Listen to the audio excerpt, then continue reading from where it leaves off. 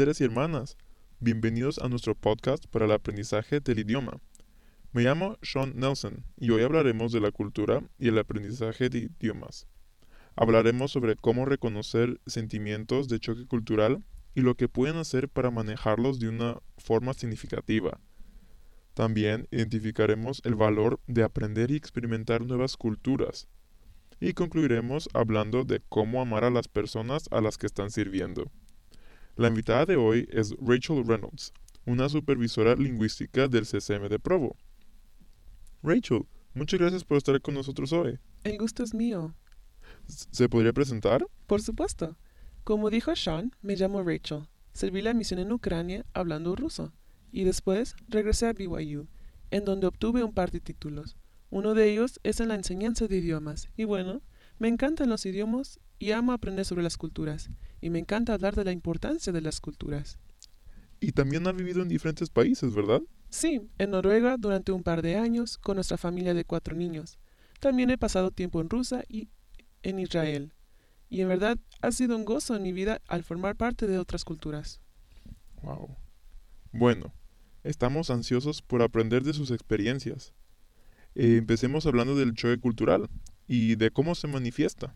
Claro, creo que una de las primeras cosas para abordar cuando hablamos del choque cultural es hablar de lo que es la cultura. Creo que muchas veces consideramos cultura y decimos, oh, son esas personas que viven al otro lado del océano, tienen una cultura, y lo dejamos así. Pero creo que al estudiar la cultura he descubierto que es un concepto mucho más amplio, y eso es lo que la cultura reúne valores, tradiciones y filosofías que tenemos, que son creadas o que son compartidas por un grupo de personas. Y por eso nos gusta hablar, especialmente en el aprendizaje de idiomas. Nos gusta hablar de la cultura como productos, perspectivas y prácticas en común.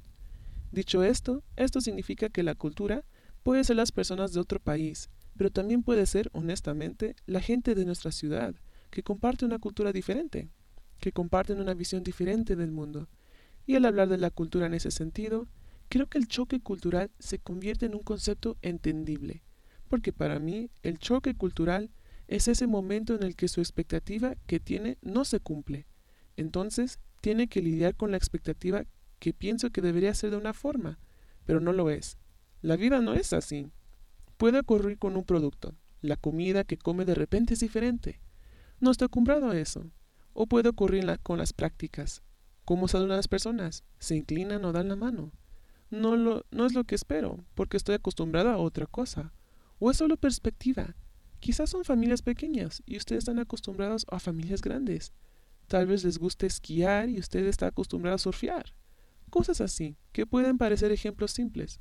Pero cuando nos encontramos con algo a lo que no estamos acostumbrados, creamos emociones diferentes. Son esas emociones las que se consideran el choque cultural. A menudo lo tomamos como algo negativo. El choque cultural es la ansiedad, estrés. Pero creo que puede ser cualquier emoción. Algunas personas en diferentes etapas de choque cultural lo manifiestan como entusiasmo. En ocasiones, cuando la gente habla del choque cultural, la primera etapa se llama la etapa de luna de miel. Están en un nuevo país, un nuevo lugar y piensan, ¡wow! Todo es increíble. Esas emociones son un choque cultural. Y luego, a medida que cambia, se dan cuenta de que es diferente. Tal vez no se sientan cómodos y no sepan cómo comportarse con la gente. Esta es otra etapa del choque cultural en la que se sienten insatisfechos. Empiezan a extrañar su hogar y a querer a lo que están acostumbrados. Después se normaliza hasta el punto en que no se siente incómodo, pero no se siente satisfecho. Empieza a decir, ok, esto es normal. Hasta que finalmente comienza a adaptarse y usted hace suya esa cultura. A veces ocurre a tal grado que regresan a casa y experimentan otro choque cultural. Es muy extraño y se puede manifestar en maneras de manifestarse. Es diferente para cada persona y depende de dónde nos encontramos en el ciclo de conocer una nueva cultura. Wow. Algo que me gustó mucho de lo que dijo es que esto puede suceder hasta en su propia casa, como en su propio país, ¿verdad? Dice que uno puede experimentar las cosas que acaba de mencionar en su ciudad natal, así que no es necesariamente el lugar del mundo en el que se encuentre, sino la situación y las experiencias que está viviendo. Solo un comentario adicional. Hay que reconocer el choque cultural y cómo se está manifestando en uno, considerando cómo enfrentamos nuevas situaciones. Puede ser un nuevo año escolar, un amigo se va de la ciudad o un nuevo amigo llega. ¿Qué experimenta con las nuevas situaciones?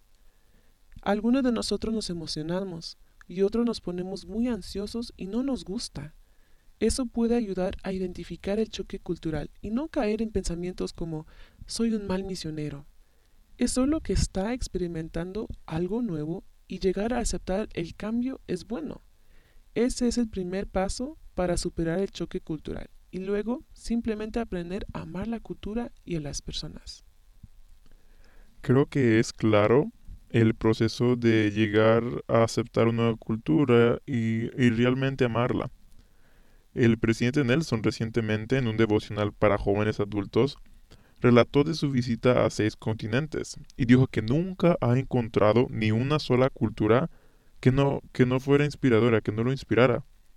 Cuando vemos a los demás a través de los ojos del Padre, desarrollamos el amor por esa cultura más rápido o tal vez en formas que no anticipamos. Entonces, ¿cuánto tiempo le toma a un misionero superar el choque cultural? Si lo está sintiendo. Esa es una muy buena pregunta y creo que depende totalmente del misionero y de lo que esté dispuesto a hacer para superarlo. El esfuerzo que esté dispuesto a dar para entender la cultura de la que ahora forma parte. Y reconocer también que el choque cultural a veces no es una experiencia de una sola vez, tal como en sus primeras 2 semanas. Tal vez pensará, ahora, unas semanas más tarde lo he superado y he terminado con el choque cultural por el resto de mi misión. Pero darse cuenta de que tener un nuevo compañero o una nueva área puede traer sentimientos similares de nuevo y sentirá la ansiedad o la emoción o el miedo o lo que sea que usted sienta. Creo que algunas personas hablarán de un marco de tiempo bastante específico, pero yo no veo que pensar así sea realmente preciso, porque si toma más tiempo, es probable que sienta que sus esfuerzos no son lo suficiente. Pero en cambio, si se esfuerzan en encontrar formas para entender la cultura, entonces va a encontrar que lo hace más rápido a su debido tiempo. Una de las cosas que puede hacer para familiarizarse con la nueva cultura es, por supuesto, orar. Definitivamente puede pedir entender a la gente. Me encanta el comentario de Sean sobre el presidente Nelson, que dijo que todas las culturas en el mundo tienen algo hermoso en ellas. Entonces busquen esas cosas. Algunas personas escriben una cosa al día que han notado sobre la cultura. Tal vez algo divertido de la cultura, o tal vez algo que lo quieran saber más. Pero empiecen a notar, observen las diferencias, observen las similitudes, y luego empiecen a preguntarse, ¿por qué es diferente? ¿En qué se parece? ¿Por qué la gente hace estas cosas? Cuando empiece a explorar la cultura, la entenderá mejor. Empezará a ver la perspectiva que tiene la gente y entonces podrá superar cualquier inquietud que tenga al interactuar con ellos. Creo que muchas veces el choque cultural dura más tiempo cuando no estamos dispuestos a tratar de entender. Me encanta que a medida que desarrolle el amor y la caridad por la gente a la que sirve, la gente entre la que vive, o sea, ese choque cultural comienza a disminuir. En Predicando Evangelio, en la sección que habla de la caridad y el amor, parte de ese párrafo dice que a medida que empiece a amarlos, a aceptar y adoptar su cultura, evitará la tendencia a juzgar a los demás, criticarlos o decir cosas negativas sobre ellos, que se esforzará por entender y comprender sus puntos de vista y que desarrollaremos más entendimiento y comprensión en sus puntos de vista y que desarrollaremos más paciencia, a lo que no es cómodo o común para nosotros, pero es parte de la cultura. Y creo que eso va de la mano con lo que usted estaba diciendo en las escrituras. Tenemos muchos ejemplos que nos enseñan a amar a los demás, especialmente con los que son diferentes a nosotros. En 2 de Nefi, el capítulo 26, versículo 33, dice que Dios invita a todos los hombres a que vengan a Él y participen de su bondad, y a nadie de los que a Él vienen desecha. sean negros o blancos, esclavos o libres, varones o mujeres. Y se acuerda de los paganos, y todos son iguales ante Dios, tanto los judíos como los gentiles. ¿Qué cree que esta escritura está tratando de enseñarnos cuando estamos considerando obrar y trabajar en diferentes culturas? Creo que esa escritura enseña en general la verdad del Evangelio, que Dios ama a sus hijos. Y como misionero, no habrá momento más importante para tener un testimonio de esa verdad, de que Dios ama a cada uno de sus hijos. El presidente Nelson se refirió a esta escritura no hace mucho tiempo cuando dijo: cada uno de nosotros tiene un potencial divino, porque cada uno es hijo de Dios. Cada uno es igual ante sus ojos. Las implicaciones de esta verdad son profundas. Hermanos y hermanas, por favor, escuchen atentamente lo que voy a decir. Dios no ama a una raza más que a otra. Su doctrina sobre este asunto es clara. Él invita a todos a venir a Él, negros o blancos, esclavos o libres, varones o mujeres. Y creo que ahí mismo el presidente dice que Él invita a todos a venir a Él. Y ahí es donde esa escritura tiene tanto poder. Dios quiere que cada uno de sus hijos regrese. Él nos ama a cada uno de nosotros. Y juzgar otra cultura u otra raza de cualquier manera que los desestime no está alineado con su plan. Él los ama. Y cuando nos damos cuenta de eso, se abren las puertas para que aceptemos otras culturas. Podemos aceptar partes de esas otras culturas que a primera vista pueden ser un poco extrañas o un poco incómodas, pero podemos acercarnos y amar a esas personas y amar las culturas de las que vienen. Muy bien. ¿Y, y cómo cree que los misioneros pueden asimilar esa nueva cultura sin dejar de honrar su propia cultura? Al comprender que hay muchas culturas y que cada uno tiene una cultura individual, nos da la libertad de tomar partes de otras culturas y hacerlas nuestras sin perder ningún pedazo personal. Me recuerda al presidente Hinckley cuando dijo: le decimos a la gente en efecto, trae todo lo bueno que tiene y luego permítenos ver si podemos agregar a ello. Y creo que de manera similar podemos ir por todo el mundo y podemos ver todo lo bueno que hay en personas y en sus culturas. Y podemos añadirlo a la nuestra, sin dejar de ser muy, muy fieles a nuestra cultura. Hablamos de que Dios ama a todas las personas y a todas las culturas. Estamos invitando a esa parte de sus hijos a nuestras vidas.